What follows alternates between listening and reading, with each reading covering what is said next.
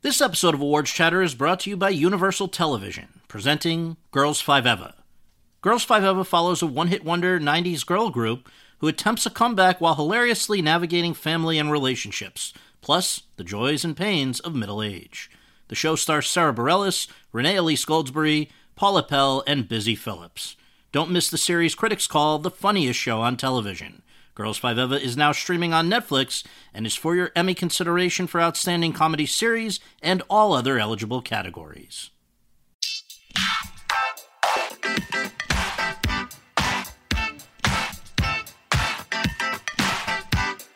Hi, everyone, and thank you for tuning in to the 458th episode of Awards Chatter, the Hollywood Reporters Awards podcast. I'm the host, Scott Feinberg, and my guest today is an actress and producer who is just 36. But has already been working in Hollywood for 30 years, making her name on the television sitcoms 8 Simple Rules for Dating My Teenage Daughter, which ran on ABC from 2002 through 2005, and The Big Bang Theory, one of the most popular shows of the 21st century, which ran on CBS from 2007 through 2019 for 279 episodes, the longest run of any multicam sitcom in TV history.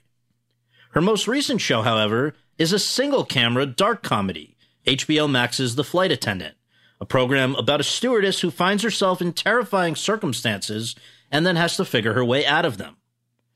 She has both starred on and, for the first time in her career, served as a producer on that show, the first season of which dropped in 2020 and brought her the first Emmy noms of her career for Best Comedy Series and Best Actress in a Comedy Series, and the second season of which dropped this year and has returned her to the latter Emmy race. USA Today, in reference to the second season, wrote that she, quote, is superb, perhaps even better than last year's performance, close quote. She, of course, being Kaley Cuoco. Over the course of our conversation, Cuoco and I discussed how she first got into the business and why she was so impacted by her early work with and the sudden death in 2003 of her 8 Simple Rules co-star John Ritter, how she wound up on The Big Bang Theory despite the fact that she wasn't cast in the original pilot of the show, and what it was like, once she was brought on as Penny, being part of such a huge and long-lasting hit. Why she was so nervous about her move away from sitcoms for The Flight Attendant, and why she decided to return to it for a second season, plus much more. And so, without further ado, let's go to that conversation. Kaley, thank you so much for doing the podcast. Great to have you. And on this one, we always begin truly at the beginning. If you could share with our listeners, where were you born and raised, and what did your folks do for a living? Hey, thanks for having me. I'm very excited to be here. I was born in Ojai, California. My dad was a paramedic for years, and now he's in real estate. And my mom has been a mom as long as I can remember. And she still is. Yeah, the best parents. They're still together and awesome, and I'm very lucky. And were you an only child or siblings growing up? No, my sister's 3 years younger than me, my sister Bree, and our birthdays are a day apart. We used to have our parents used to make us do birthdays like the same party. We used to be so mad about it and so angry. It was a way to save money. And now that we're older, we do our birthdays together. Now we like it. We didn't like it then, but we like it now. Well, prepping for this, I was amazed to learn. I didn't realize just how long you've been doing this. This is basically, I think, like your 30th year in the business. Yes. Yes. So happy anniversary, first of all. And then, but also, like, in all seriousness, how does somebody at I believe 6 get started doing, commercials and modeling? What was did somebody spot you, or did you guys go after it, or just how did it begin? Yeah, I mean, that's such a good question. I actually still wonder to this day how it truly started, but I did a lot of sports when I was little. I loved tennis. I did all this. I was involved with animals, all these different things. And then, auditioning was just another thing that I did. My parents asked me if I wanted to go on auditions and do commercials, and I really wanted to. They used to record me on like their big camcorder, and we do all these like practice rounds of going in, in front of people and saying my name and all this stuff. And they knew very early on that I liked the camera and they were like, oh. And so I would kind of I'd go on auditions, but then I'd go away to like tennis camp, and I did all these different things. So even at a young age, if I didn't get a job or something, nothing was like the end of the world. I probably said this multiple times in interviews, but my mom was always like, not all eggs in one basket. I was always had multiple baskets and friends. And, we never got up too involved in anything. Like it was all, we were really scattered until I remember very specifically being sat down by my parents saying, do you really want to do this? You're getting a little, I was really young still, but I understood. They were like, this is a real job.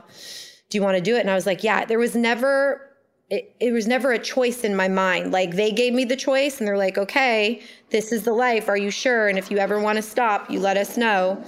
And so I said I wanted to do it, and that was it. Like there was never a decision. It just felt like what was in my soul.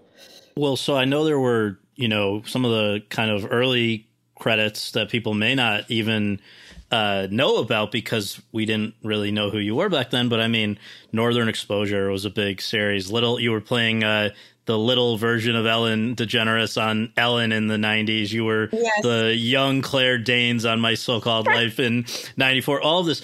So that conversation about, do you want to do this? Do you have any idea when along the line that happened? Was it once these things were already starting to, obviously you were clicking in some way. So when did that happen?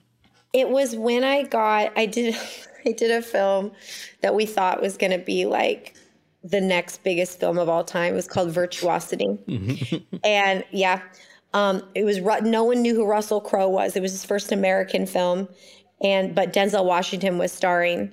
And I got this role in it. I to play Kelly Lynch's daughter, where Denzel saves me. And it was like a huge deal. And that I remember my parents sat me down because at that time it was a huge movie. Of course, it did not do huge, but at the time it was really.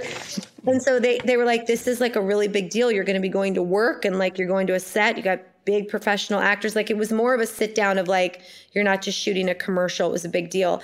And they just were very clear with me. This is a job. It's not playtime in a sense. And I totally got it. And what's funny about Virtuosity is I remember every second of shooting that. Every second. How old were you? I believe I was 8. Oh, wow. I believe I was 8. I might have been 8 or like maybe. Yeah, I think I was 8. I have to look it up. But yeah, I remember it clearly. I even remember at the time, a red Mustang was my favorite car. Don't ask me why or why an 8-year-old would want that.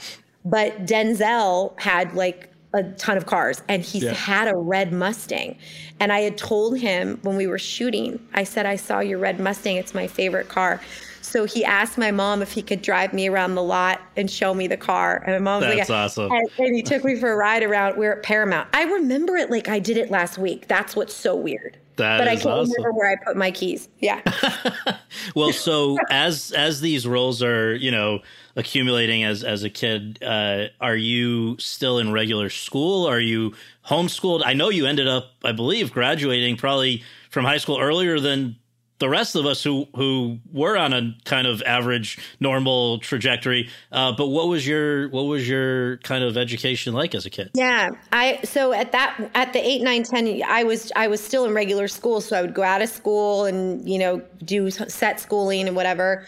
And then as I got a little bit older being 13, 14, 15, that's when I knew school was not for me. I also hated school. I was very clear about that. Like I was not one of those kids.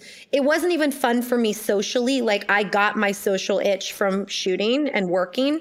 And so at like 14 and 15, I like begged my parents. I said, because I had heard the thing at that time, God, I don't even know what kids are doing these days, but there was, you would take your high school proficiency test, you get a GED and all this stuff. And, all my friends in the business were doing all this. And I begged my parents, I'm like, and I gave them the reasons. I'm like, this is what I want to do. Can I graduate early? And they were like, they said, yes, like, yes, they must have known deep down that I knew that this was going to be my life. I mean, I don't know if I could have been that brave and said, yeah, just go graduate and work. Like, I don't know.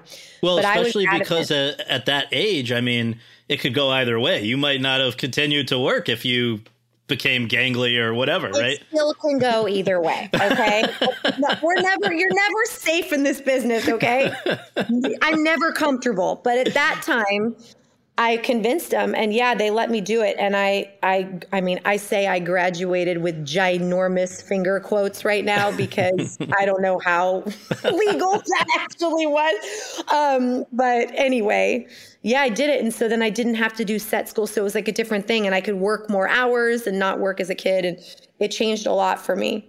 Well, I think the time that you graduated roughly coincided with probably the next biggest thing since Virtuosity, which was being cast on 8 Simple Rules, or I guess the full title, 8 Simple Rules for Dating My Teenage Daughter. Just to remind people, this is 2002 to 2005 on ABC. You are a teenage daughter of this columnist played by John Ritter and the nurse, Katie Segal. And I guess how big a deal was it to get that part at that time? So at the time, I was up for, it was pilot season, and I was up for another pilot. And it was also at ABC, it was at Disney, ABC. And it was called The Funkhausers. And I believe Danny DeVito was in it. I believe, I'd have to look it up, but I was up for the daughter, and I had gone back again. I don't even know what happens now, but I had to go back to network and test and like then be chemistry read with the family. And like, this was a long process, very arduous. It was like me and one other girl, and this went on and on and on. And it was supposedly going to be the next big thing, the funniest pilot script all season. So we all convinced I was getting it. It was really, really killing me. I ended up not getting it. And I was so soul crushed. I remember going home and I didn't even want to get out of bed. I was so depressed. And like at 16, that was the first time I truly felt a loss of a job. I'd never really cared until that point got me. And I was 16. I was like, I don't want to do this anymore. Like this, it really hurt me. And like the next day, my agent called, who I'm still with today. I have the same team my whole career. That's amazing. I saw that since 15. Incredible. Literally. So my agent, Ro, who I'm still with today, called me. She goes, there's another show that ABC has. It's called 8 Simple Rules, and they want to see you for it. And I was so like, I didn't want to go. And so I ended up going in and auditioning, and I ended up getting that pilot. And those 2 pilots were the only ones that Disney shot, that ABC shot. And of course, Funkhausers never heard of again. Yeah, right. No. Of course, like all this like meant to be crazy shit. And I don't know if you know this, but it was John Goodman was supposed to be the dad in 8 Simple Rules. I did not know that. Yeah, whoever knows why, he pulls out. No one knows why, and we're waiting to hear. Like, so all the kids and Katie Segal, we were all cast. And we hear John Goodman has pulled out, and we finally hear through the grapevine, there was no like social media and like, deadline. There was nothing to read. So we hear John Ritter's joining the show. And for me, I didn't even know who that was. Right. And, my parents are like, we love John Ritter. And I'm like, who is that? Like, who is what? And I'm kind of learning. No idea. And what ends up the best year of my whole life with him. I mean, I remember I was 16. I just got my license. And again, I begged my parents to let me drive myself to the table read because I was just starting to drive by myself. So they let me, and I drove by myself to the table read. And because the character was so sexy, I thought, okay, I should probably dress like the way I got it. Right. So I had these like ridiculous outfit on, and I'm sitting at the table read, and John has not arrived. Everyone's waiting. And in comes John, larger than life. He's saying hi to everybody. And I'm like so excited, nervous to meet him. And he walks over, and I'm sitting in the chair, and I'm like, hi. And he looks at me, doesn't say one thing, takes his jacket off, puts it over me and says, never dress like that again. And goes and sits down. And like, I was dying. In that moment, he was like a dad to me. Yeah, yeah. It was the best. And it was, he was with us for a year of that show and 2 episodes into the following season. And like, it was one of the most hilarious, fun years, transformative years for my career ever. Well, and again, this is just from a human side of things. Like you're, again, 16, and you say he was like, like a dad for that year.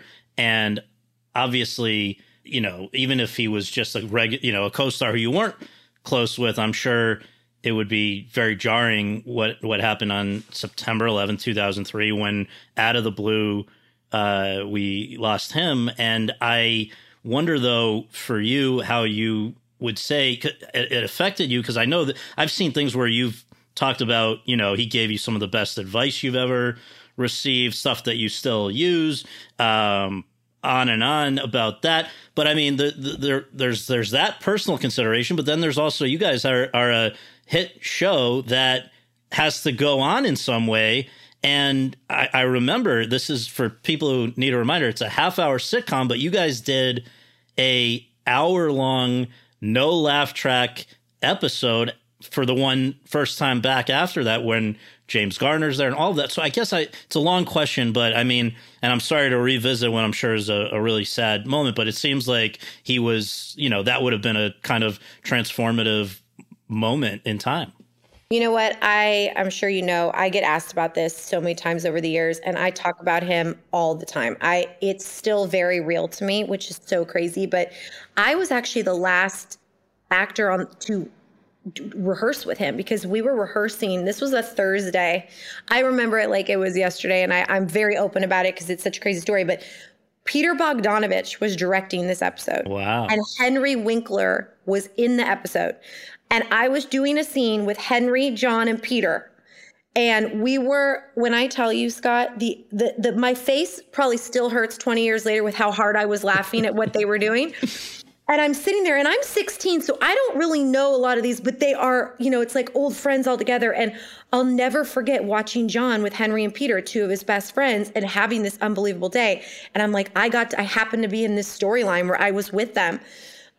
It was just magic. And then, yeah, it was a Thursday. And at that time we shot Friday nights. And so we had heard John was sick. He wasn't feeling well. And the weird part about it is when they told us all to go home on the Thursday that John was sick, we were going to take the rest of the day off. He came and knocked on all of our dressing room doors to say goodbye to us. He'd never done that the entire year.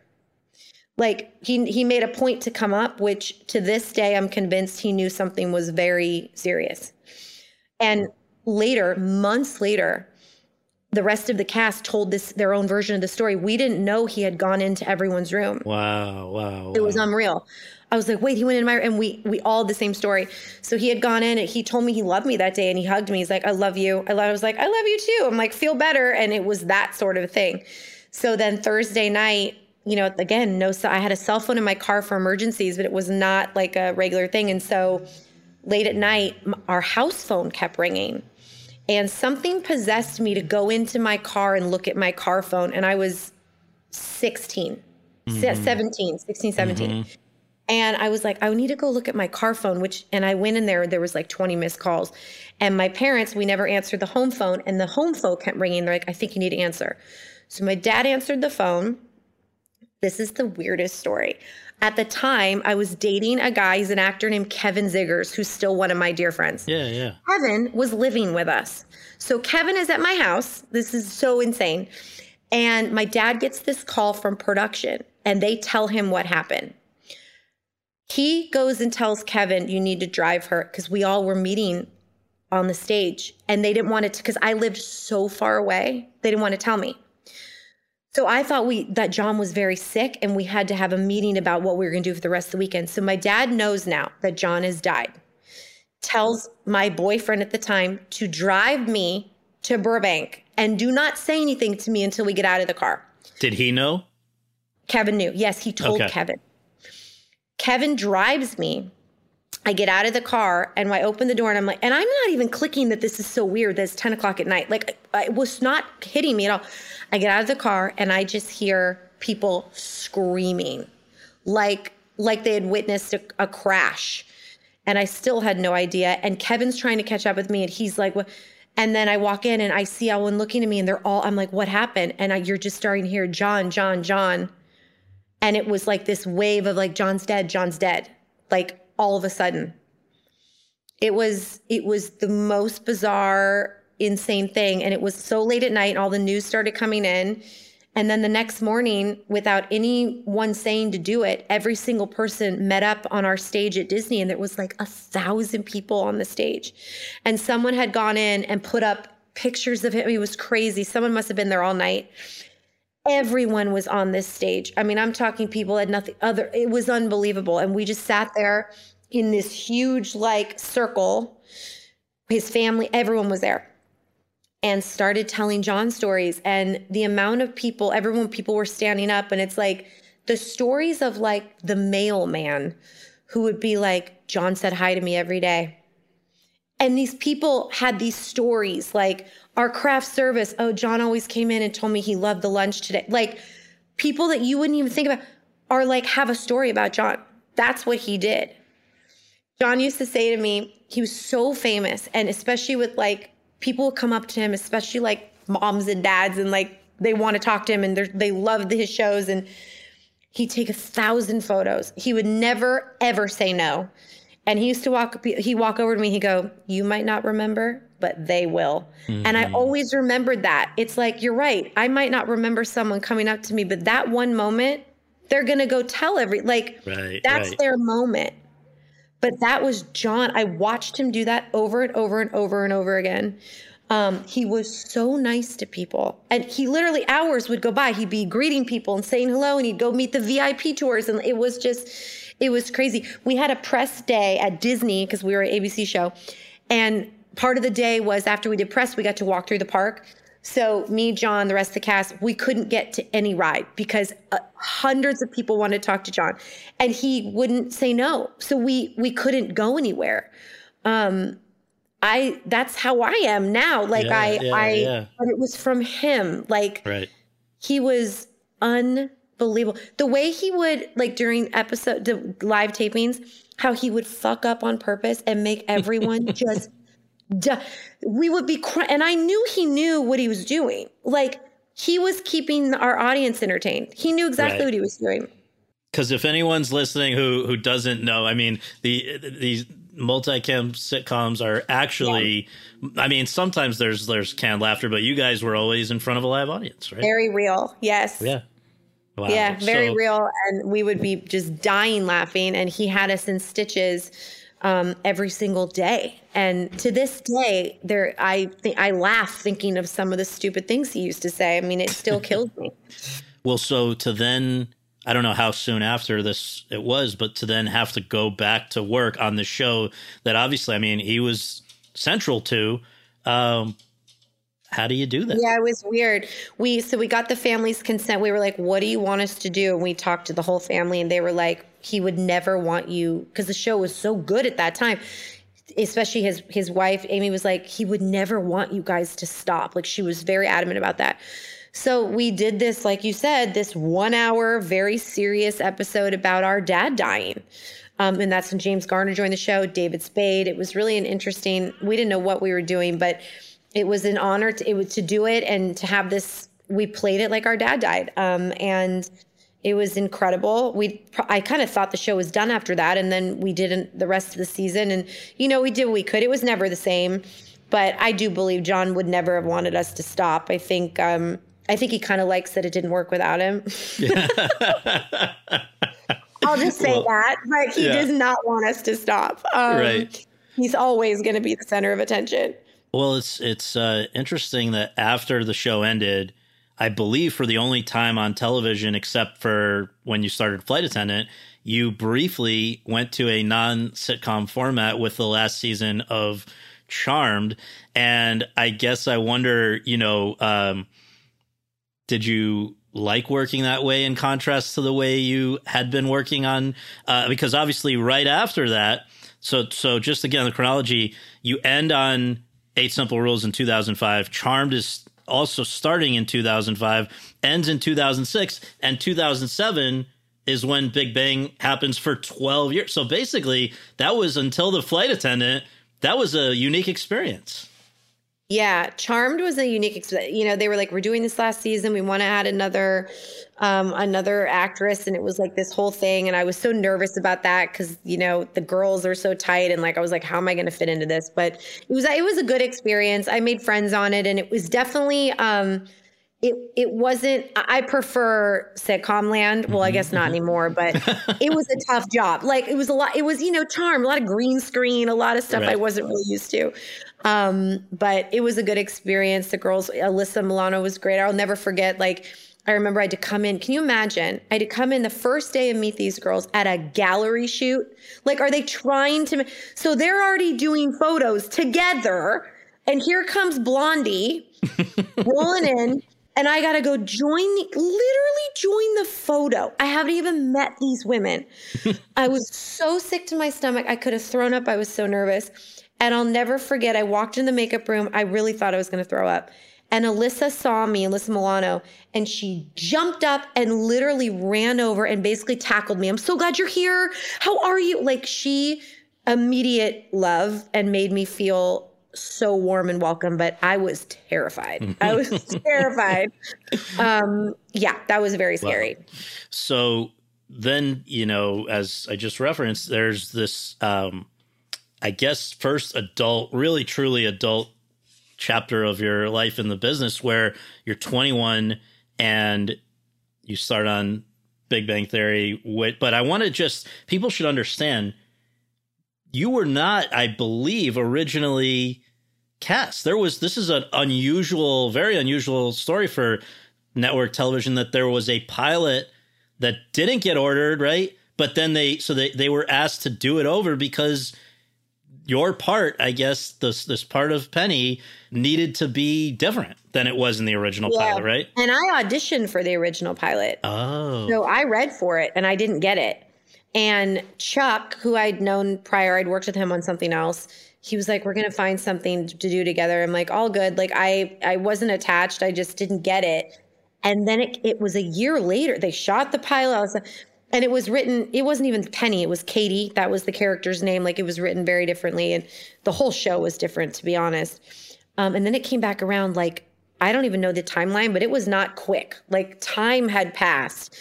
And they're like, they're revamping Big Bang. I was like, didn't I audition for, like, it was so weird. And they're like, yeah.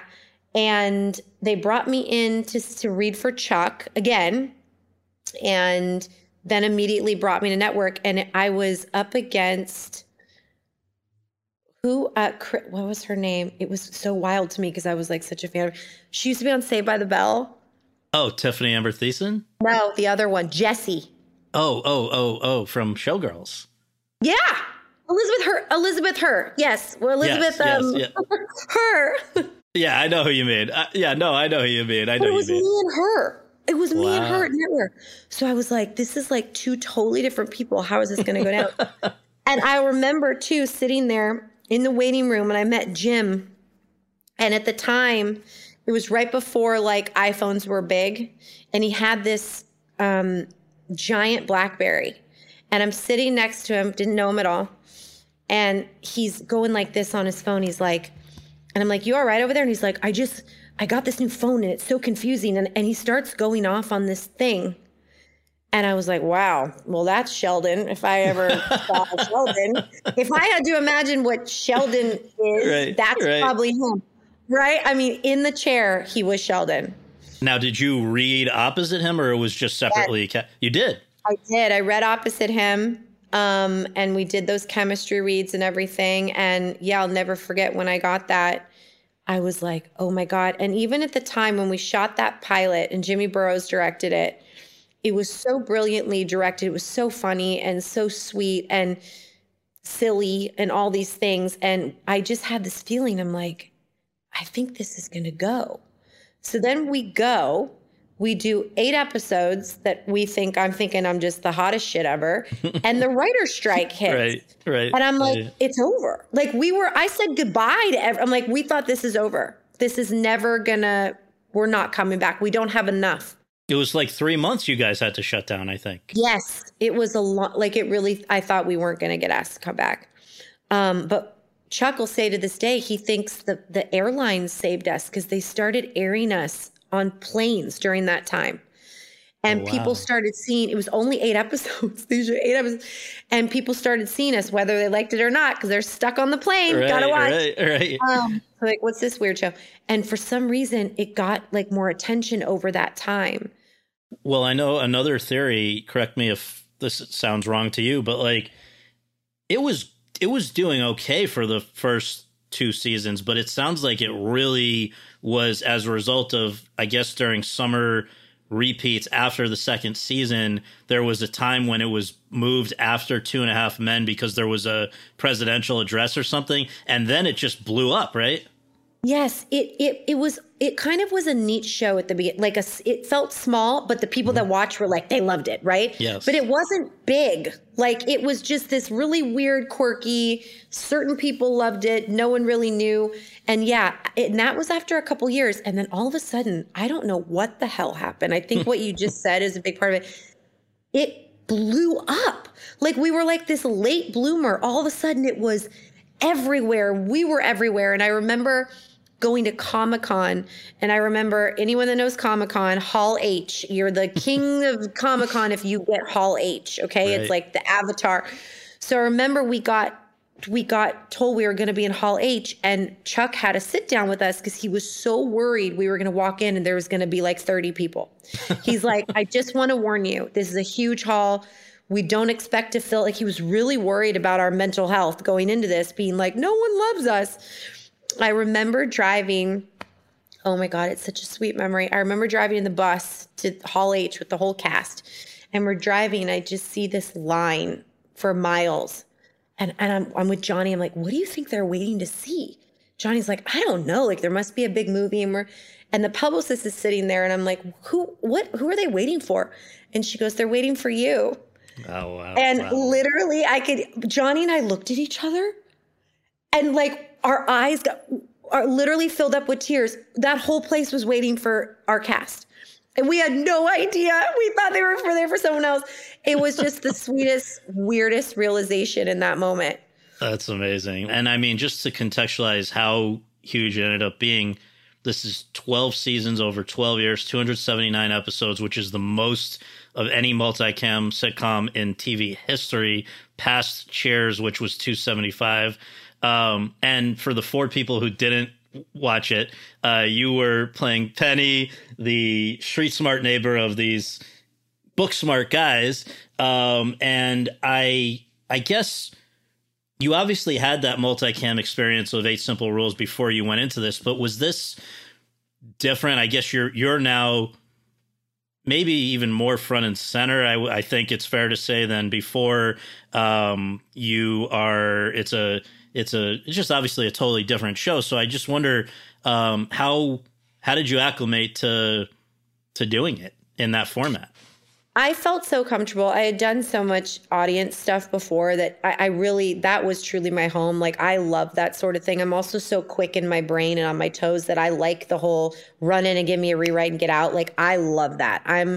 I work that way. I'm like that in my own life, like boom, boom, boom, can't slow me down. So sitcom is like great for me. I've loved it.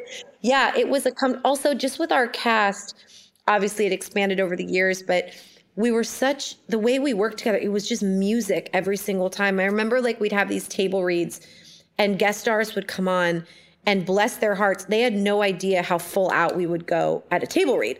Like it was almost like they were like, they'd leave with like like when you're on like a motorcycle and you don't know what just happened to your face. Right. And they're like, did we like, and it's no one's fault. We just had this like rhythm, and Chuck, he set this amazing standard, and it was a dance with this cast. Like halfway through the show, we didn't even have to barely rehearse anymore. Like it's like we knew each other's movements. It was truly neighbors and family and all this stuff. And it was unbelievable. And I mean, we would do episodes. You hear about nightmare, sitcoms that you have 7 hours in front of an audience and half the audience is leaving. And like, trust me, I've been there on show. I understand. We would do like 2-hour tapings, and we'd be showing them extra stuff to like give them bang for their buck. Like, watch this or an old episode or like, and Johnny and I, we have this routine. Actually, it started very early in our show, like early season. One night was taking really long, which was very unlike our show. And we decided to go climb up into the audience and just say thank you and apologize that the night had gotten a little long. So the 2 of us climbed up there. And it became so special. We did it every single show night for the next 10 years. It was even on the schedule. It was like, this,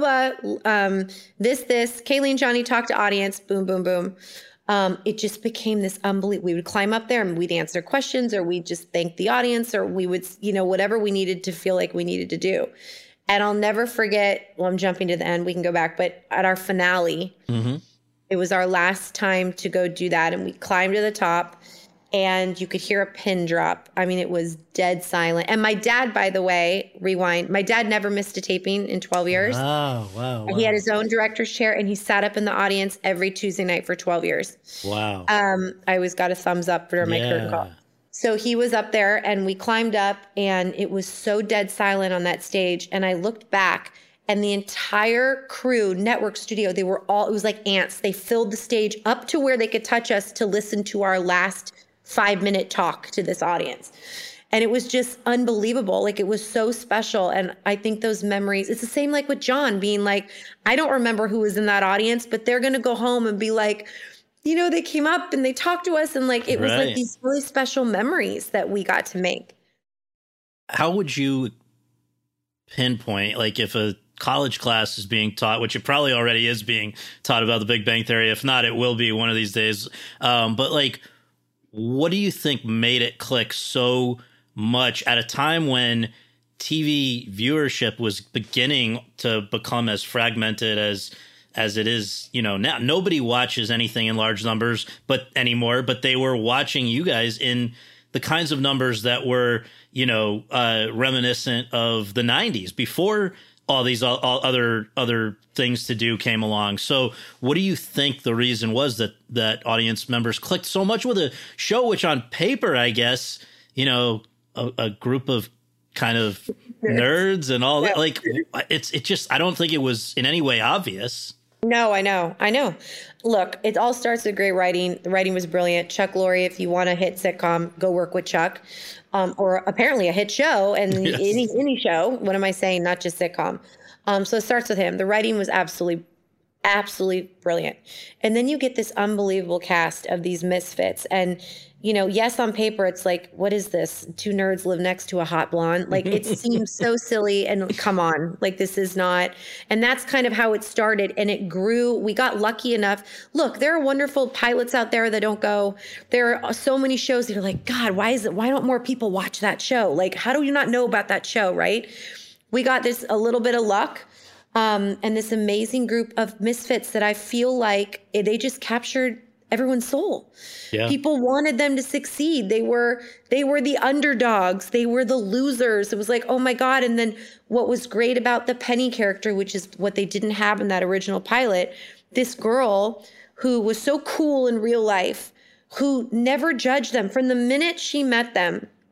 Just being a neighbor, the first scene, let's have lunch, goes over to their, you know, looking at their stuff and kind of laughing and being the audience of like being so, these guys are so interesting. She never judged them. And I think that's why everyone fell in love with her. And in return, they fell in love with these guys. And you just wanted them to succeed. And then we got more years and they start dating. And then you're just growing up with these dudes. They captured your soul, but it starts with great writing and we got lucky. We just you got to have a little bit of luck in there. Well, let's also talk about how your character specifically evolved, because I just want to read back a couple of quotes that I thought were interesting from over the years. Rolling Stone at one point writes, "In the first few episodes especially, Penny is basically just a sexual fantasy for new neighbor Leonard. She even uses his shower in the pilot because her pipes don't work. Over time, the writers would start throwing her some jokes, particularly as Penny developed an unlikely friendship with Sheldon. But it took the addition of 2 more regular female characters in the 4th season for Penny to be treated as a funny person first, rather than as the sexy girl who inexplicably hung out with these nerds," close quote. Then the New York Times later on says, quote, "Her intellectual strengths and emotional vulnerabilities gained depth, and the belly shirts and short shorts of the early days often gave way to sweatpants and t-shirts," close quote. And then you said, quote, "Especially toward the end of the show, it was mostly my voice and my personality," close quote. So how did you notice, did you actively advocate for this kind of growth in her, or is that just the way it worked out? It was natural. I mean, Look, these writers, specifically Chuck, they got to know us over the years. Your voice starts to become, all kind of starts to become one. And my friendship with Jim, and then they were like, well, this is kind of funny, Penny and Sheldon, and that kind of grew. And then Penny and Leonard dating. But as the years went on, yes, she was the cute girl next door and kind of didn't have a lot of jokes, a little the straight man and blah, blah, blah. That grew and grew and grew until what she earned, what I loved about it was by the middle towards the end, she could make fun of them because she earned it. She could roll her eyes and be like, oh my God, because we earned that at the beginning because we knew she loved them and all these different things. You can't do that right at the beginning. You can't come out the gates that way with an eye roll. You can't do that. No one's going to trust you. No one's going to like that character. So I love that Penny grew, but it became me. Like the guys or the writers saw how I was with the guys and how I would make fun of them and how they would, by the way, these guys made fun of her constantly. Like they were bullying her. Right. We didn't talk about that enough. Like how they made fun of her for being dumb or being this or whatever, laughing behind her back. Like they were the ones actually being mean to her. But there was such a unbelievable respect over the years. And it just started feeling more and more real. These scenes felt real. The eye rolls, the laughs, the tears. I don't know. It was extremely organic. I didn't have to fight for any of it. Even look, I was 21 when I started. You got these little cute outfits and blah, blah, blah. You're the cute. You grow up. She's getting a job. She's getting married. It's like 12 years of someone's life. I mean, the amount of hairstyles I went through. People, that alone I could write a book on. Well, so you know, not only is she evolving over 12 years, but at the end of that 12 years, you have must have felt like a kind of jarring moment where nobody works in TV for 12 years on anything. You guys go out on top. This is 18 million people tune in for the series finale. And I've read things where you said like you didn't take vacations and stuff because you loved what you were doing, but you were this was your life. And suddenly after 279 episodes, it's over. So what is that moment like for you, like as it's ending and also as you're thinking about how do you follow something like that? It was crazy. I mean, we thought we were doing a 13th season. We thought we were going to do a 13th season and be done. That was kind of the thought. And then obviously that's not what happened. And, you know, Jim was done and all these things it was definitely a shock. Now, what was kind of good about it, we heard this at the beginning of season 12. So it wasn't like we wrapped and then we're like, wait a minute, what? So we had this like whole year to like really accept it, mourn it, be in the moment, give extra hugs, go to extra dinners. Like it was kind of, you don't really get that. We had a whole year and we did a flash mob. I mean, I made the crew do all this crazy shit. But it was really a blessing. I mean, for me, I don't know where I'd be with Flight Attendant if it didn't end when it ended. Like there's such a bigger plan, obviously. At that time, I didn't know what I was going to do. Like 8 months out of the year, this is all I did. I went there every day, like every single day for so long. And I'm like, what am I going to do now? And my team a few years prior had been prepping me like, you know, Big Bang will end at some point. So what do you want to do? I'm like, it just felt like it was never going to end. I'm like, we'll figure it out. And all of a sudden it did. But I had optioned Flight Attendant a year before. But who knows if I would have even shot Flight Attendant if we shot this for another year, or it would have been COVID. I mean, I think of all these crazy things.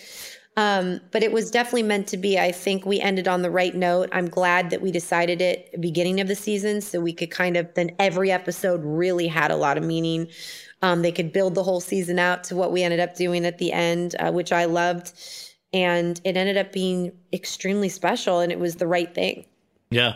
So you had started, as you mentioned, I guess, when your team's urging you, think a little bit beyond this. I guess that's when you start your production company, which you had not produced things before. Now you're, I guess it's a pretty incredible story of just how Flight Attendant crosses your radar and then like, okay, I have the rights to something. What the hell do I now do with it?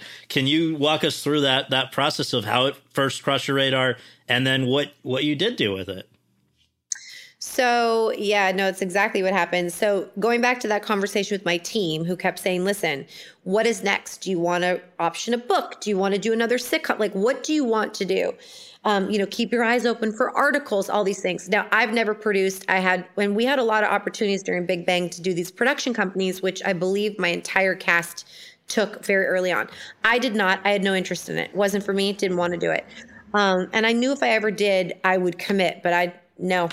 I said, if I find something, I said, I'm not just going to do it to do it. I don't even have a project to produce. Like, I hate that shit. You got to have a reason. So I was skimming upcoming books on Amazon one night on my phone, and I'm looking. and the cover of Flight Attendant comes up. And the cover of it is this blonde girl. It doesn't look anything like me, but this is really cool cover. And of course, I immediately was like, I like that cover. So I opened it, and it gives me 2 sentences on it. And it was something like, fun-loving, drunk flight attendant wakes up next to the wrong body in the wrong hotel in the wrong country. And I was like, I got a chill. I know that sounds so cheesy. My whole body was like, and I'm like, this is a movie. I said, this is a movie. I thought it was a movie. I call my team. I'm like, yo, did Reese Witherspoon get the rights to the Flight Attendant yet? It's my first question because she gets everything. Right. And they're like, actually, no. I'm like, okay, that's the book. I had not read it. And they go, well, you got to read it. I'm like, oh, no, I read it. It's good. I had not read it, but I knew something about it. It was special. I swear to God. I also knew how long this was going to take. And I was like, I'll have time to read it. Yeah, right. Like, this is not going to be overnight. So I tell the whole team, like, this is the book. I think it's a movie. I was convinced it was a movie. So it was a bidding war. There were other people involved. So it took months to get the rights. And all of a sudden I got the rights. And I'm like, now what? And I'm like, okay, the first call talk needs to be with Peter Roth at Warner Brothers, who's such an advocate of mine. And he ran Warner Brothers for years, for everybody that doesn't know. He basically was the reason Big Bang got on the air. I mean, he's a huge reason that I'm anything. He's a mentor. He's just incredible human being. And at the time, he was the president of everything in my mind. So I knew he didn't have time to see me because he's so busy. So I just didn't ask. I just walked in. And I had the book. I said, I need to meet with. It was a Friday. Right. And his assistant, Jen, who I still know to this day, I'm like, hey, can Peter see me? And she's like, oh, he has like 5 minutes. I'm like, I need 5 minutes. And I knew he'd see me because I'm like a daughter. I knew I'd get away with it. Right. He goes, oh my God. She's like, go in. So I run in. He's like, what are you doing? I'm like, I have this book. I optioned it and I think it's something. And he looks at it and he goes, what do you think it is? I go, I kind of think it's a movie. He goes, what about a limited? And I go, okay. And he goes, please tell me you want to play Cassie. And I go, yeah. He goes, I'll read it this weekend. And I left and he read it that weekend and he called me Monday. He goes, all right, where's your office? Where do you want your office to be? I said, why? He's like, let's do it. And I was like, what? And he was the one, he set me up. I met with writers to write it. I met with Steve. I immediately wanted him to do this. He had such a brilliant idea, Steve Yockey. And then Peter set me up with Berlanti. He's the one. I'd never even met Berlanti. I never met Sarah Schechter, who runs the company with Greg. So he's like, you need someone to help you with this. I'm like, yeah, no kidding. I'm like, you think? I'm like, but why would they want to do this? Like, they've got so many shows. He goes, just go meet with them. So I met with Sarah Schechter and we had this great meeting. I'm like, will you do this project with me? I don't know what I'm doing. And she goes, let me read it. She read it. She goes, we'd love to do it with you. She talked to Greg and I was so shocked they wanted to do it because they had like 700 shows that they were working on. Just like 700, maybe like 600, but it was a lot. But let me just interrupt for 1 second because it wasn't just that. It was also, I've gotten the sense, right, that you had maybe a little bit of concern that they and or audiences, are they going to just kind of think of you as Little Miss Sitcom, right? Yeah, that came later when I started filming and I was like, what am I doing? Who's going to watch this? What am I doing? And also, I'm like the captain. If this ship goes down, I have to go drown with it because I started this whole nightmare. No, it was nuts. I started panicking later. I got all the stuff, my ducks in a row. All of a sudden I had this show that I was doing. It was so different. And by the way, the book is so dramatic. There is not a funny line in that book. And so I was really adamant. I'm like, you guys, I can't just go do some weird, I've got to Kaley-ize this. I got to and Steve understood what I wanted. Our showrunner, he's like, I get it. I said, it's got to have some weird, this has got to be weirdly funny. I know this is a dramatic show. There's some dark stuff, but it's got to be funny. And so that meant playing it every scene multiple ways, right? You can't, because you don't know, this could be a totally different series with a different cut, right? Correct. I decided my first show out as a producer to choose the hardest tone known to mankind. Basically, it wasn't a tone. And every phone call with the network, they're like, what is this? What is this? What is this? I'm like, I don't know. I'm like, can you just trust me? Can you just trust me? And they did. Bless HBO Max's little heart. They were like, okay, but is it funny? Is it sad? Should we be mad? No one knew how to feel. which I understand, which ended up being the way it was, which was so cool. But as we shot it, because it was such a weird, unique tone, I found myself, I swear you could do a cut of so many different versions of the show. I found myself doing crying takes, laughing takes, stunty takes, over the top in every single scene, because I didn't know how this was going to turn out. None of us did. I'm like, I just have to give options. I don't know what this is going to look like. And then it became its own weird thing. And as I started shooting, I was like, no one's going to watch this. This is going to be like, this is the death of my career. Well, and it's sort of not unfair for you to feel a little disoriented, because I guess throughout your whole career up to that point, you had a pretty easy barometer of whether something was working or not, which is, are people laughing, right? Well, when I would shoot Flight Attendant, I'd make the crew laugh after every single scene and clap for me. So I did that for the whole season. It got real. People were getting super tired of it, but I'm like, guys, I need laughter and clapping after every single take. And then I felt way more at home. Right. Yeah, it was super weird. Also with the sitcom, immediately it was like, I really was scared. And I remember when we were about to air the night before, and I'm not that way. I am the most... Scott, you will never meet a more casual actor. I really mean that. Like, I don't like go home and like, acting. It doesn't torture me. Like, it's just in my soul. It's what I do. But the night before we aired, I'm like, oh my God, I was so scared that people were going to be like, what is this? Who does she think she is? Like, she is not good. Like, she's way in over her head. I was so scared. And I was like, I'm not reading one review. I'm not reading anything. And I remember the next morning, it was so early, and my amazing publicist, she's like, I know you don't want to read anything, but I got to send you the first thing I saw. And she sends me, it was Hollywood Reporter, and she sent it. And it was this really amazing review. And I just started crying. It was not that it was all, but there was a moment of like relief of like, right, sure, I didn't ruin my life.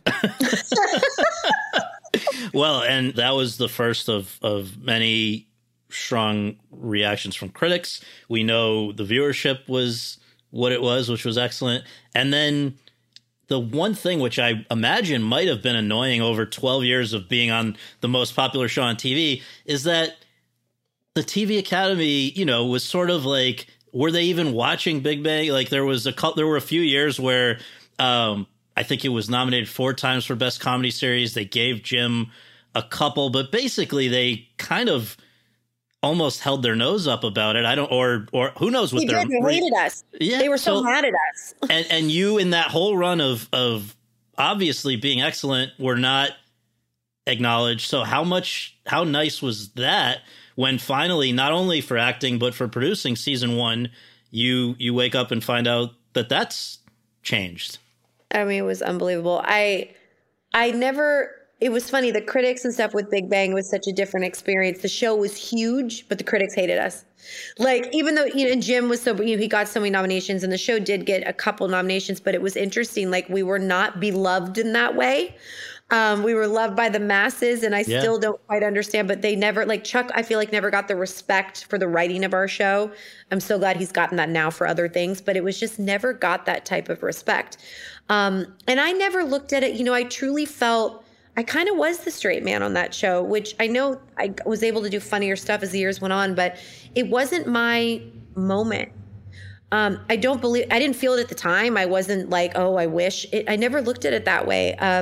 So that's why when Flight Attendant happened and I got this nomination, I sobbed. I mean, I've been doing this for 30 years. Like, I watch the Emmys on TV with my parents every year. Like, I dream of presenting there. I would dream of presenting, not being nominated. I just wanted to present an award. Never even imagined I would be like, it was unbelievable. And it felt, I didn't feel anything other than so grateful. It wasn't that I felt like I deserved it. Look, there are so many actors, so many shows I watch where I'm like, whoa, how do you not watch that show? How did that person not get nominated? To be narrowed down, there's so many good performances. And so I felt it was unbelievable that I got singled out. I still to this day, even with the second one, I didn't expect it. I felt like we did our thing season 1 and that was it. But but here we are, as you say, second time in a row. There's no thinking it was a fluke now, after one, when it's happened for both. And I guess what a lot of people have said, and I think probably this must have been your experience, is that in a lot of ways, season 2 must have been even more of a challenge because it's less of a it's less of a story based on something. You've had to now act opposite yourself in a way. I mean, when you were going a bit nuts in season 1, you're seeing somebody else. Now you're acting opposite however many versions of yourself. We've got Sharon Stone showing up in this one. Like it was a totally different beast, and in some ways probably harder, right? 100%. Look, a sophomore year is the worst thing you could do. Like, so we had one good season. I was the one that was like, you guys, why are you we need to run away, tie it up in a bow and leave it. Like, we actually did it. We got away with this. We need to go away. I did not think we should do a season 2. I was not convinced. I was terrified. I'm like, we did such a good job.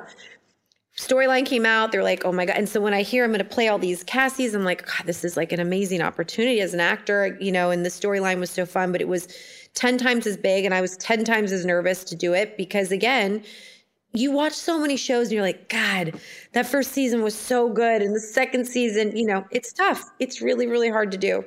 But I feel like we did the best we could. I thought it was a great season. And I will never work with myself in that capacity ever again.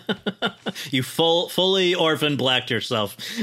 Fully orphan blacked myself. We actually worked with their team to do what we did because it was so crazy. But yeah, it was, like I said, as an actor to be able to do all those different things. But it was really challenging, and it paid off, though. I mean, what our directors did, I mean, what we were doing was like literally science. I don't even know how we did what we did. So I'm so proud of that. We were able to accomplish that and, get a little recognition again, which is always so unexpected. I don't take that for granted. Well, with the last minute, just 3 kind of quick but big picture questions. Could you see yourself doing more flight attendant? Is it over, or is there a chance? It's not over. No, look, last year was tumultuous. I was also going through a lot while I was shooting. I was going through a divorce. It was just my emotions were high. Cassie's emotions were high. There was no break from it, and I've been very open about that. So if we did another season, that won't be happening. So it'll take a lot of that stress off. Oh my God. I know Steve, we've sent a few texts. I know he said he has a couple ideas that he's running with our other showrunner, and they're talking. I could see us doing it again. Definitely never say never, but not tomorrow. And you're already, as we were talking about before we started recording, you're now in Berlin. I hope it's okay to say. I'm in Berlin, yes. Shooting. Now, this is a film that you're doing? Yeah, I'm shooting a film for Amazon called Role Play. I'm here till September, and I just announced I'm doing that show for Peacock in November, based on a true story, which I'm really excited about. So, I'll do that, and that'll go in a little to next year, and then maybe a little flight attendant at some point. And second of these 3 things, just have to ask, because you are now a person who is very closely associated with HBO Max, and I know you've had a great experience, it sounds like, but just any thoughts on this? There's been a bit of brouhaha over the last week or so about pulling some content that's been in the work, stuff like that. I'm sure you've been following it. Just what's your take on that? It's divided people quite a bit. I got to be honest with you. I have no idea what's going on. I looked at my phone today and I was like, what is up with HBO? I really do not know. My experience with HBO Max has been amazing. They have been so good to us, and Flight Attendant and all the execs there have been incredible. I don't know what's going on over there, and I don't want to know. I just want to know that that my little plane is gonna stay in their hangar. Right. Well, and final question then, I just have to ask. I mean, prior to a conversation like this, let's say, I mean, I guess, does something like this make you stop and think, like, 30 years is a long time to be doing something? Do you ever kind of register that is how long it's been and how far it's come from virtuosity, let's say. Yes, 30 years is crazy. I always laugh at the SAG Awards. They do that thing at the beginning where they're like, blah, blah, blah, I'm an actor, right? Right. I laugh because it's like, it's true though. Like, I'm an actor. It's in my soul. I'm going to be an actor forever. I knew it as a 5-year-old. I cannot believe. I think also I've had an interesting career in the sense that I've always I've been on a ski lift for 30 years. Like I've just slowly, right, kind of gone and kind of passing people. And then some people don't notice. I wasn't that actor that like did this big thing and all of a sudden I blew up. I was just kind of always there. And I think that I've been lucky in that sense that I haven't had a whiplash. It's just been this natural progression. I've played my age every year. I've grown up in front of the camera, which is good and bad, but I've truly grown up in front of the camera and I'm just used to it now. And I'm nothing else. I am an actor and I love it more than anything. And I'm just grateful I get to keep working. I really mean that. And I don't take a second of it for granted because I know it can leave me in any second. Well, I suspect that will not be happening, and I'm happy it won't be. So thank you so much for doing this and for all the fun entertainment over the years, and really appreciate it. Yeah. Thank you so much. That was really fun.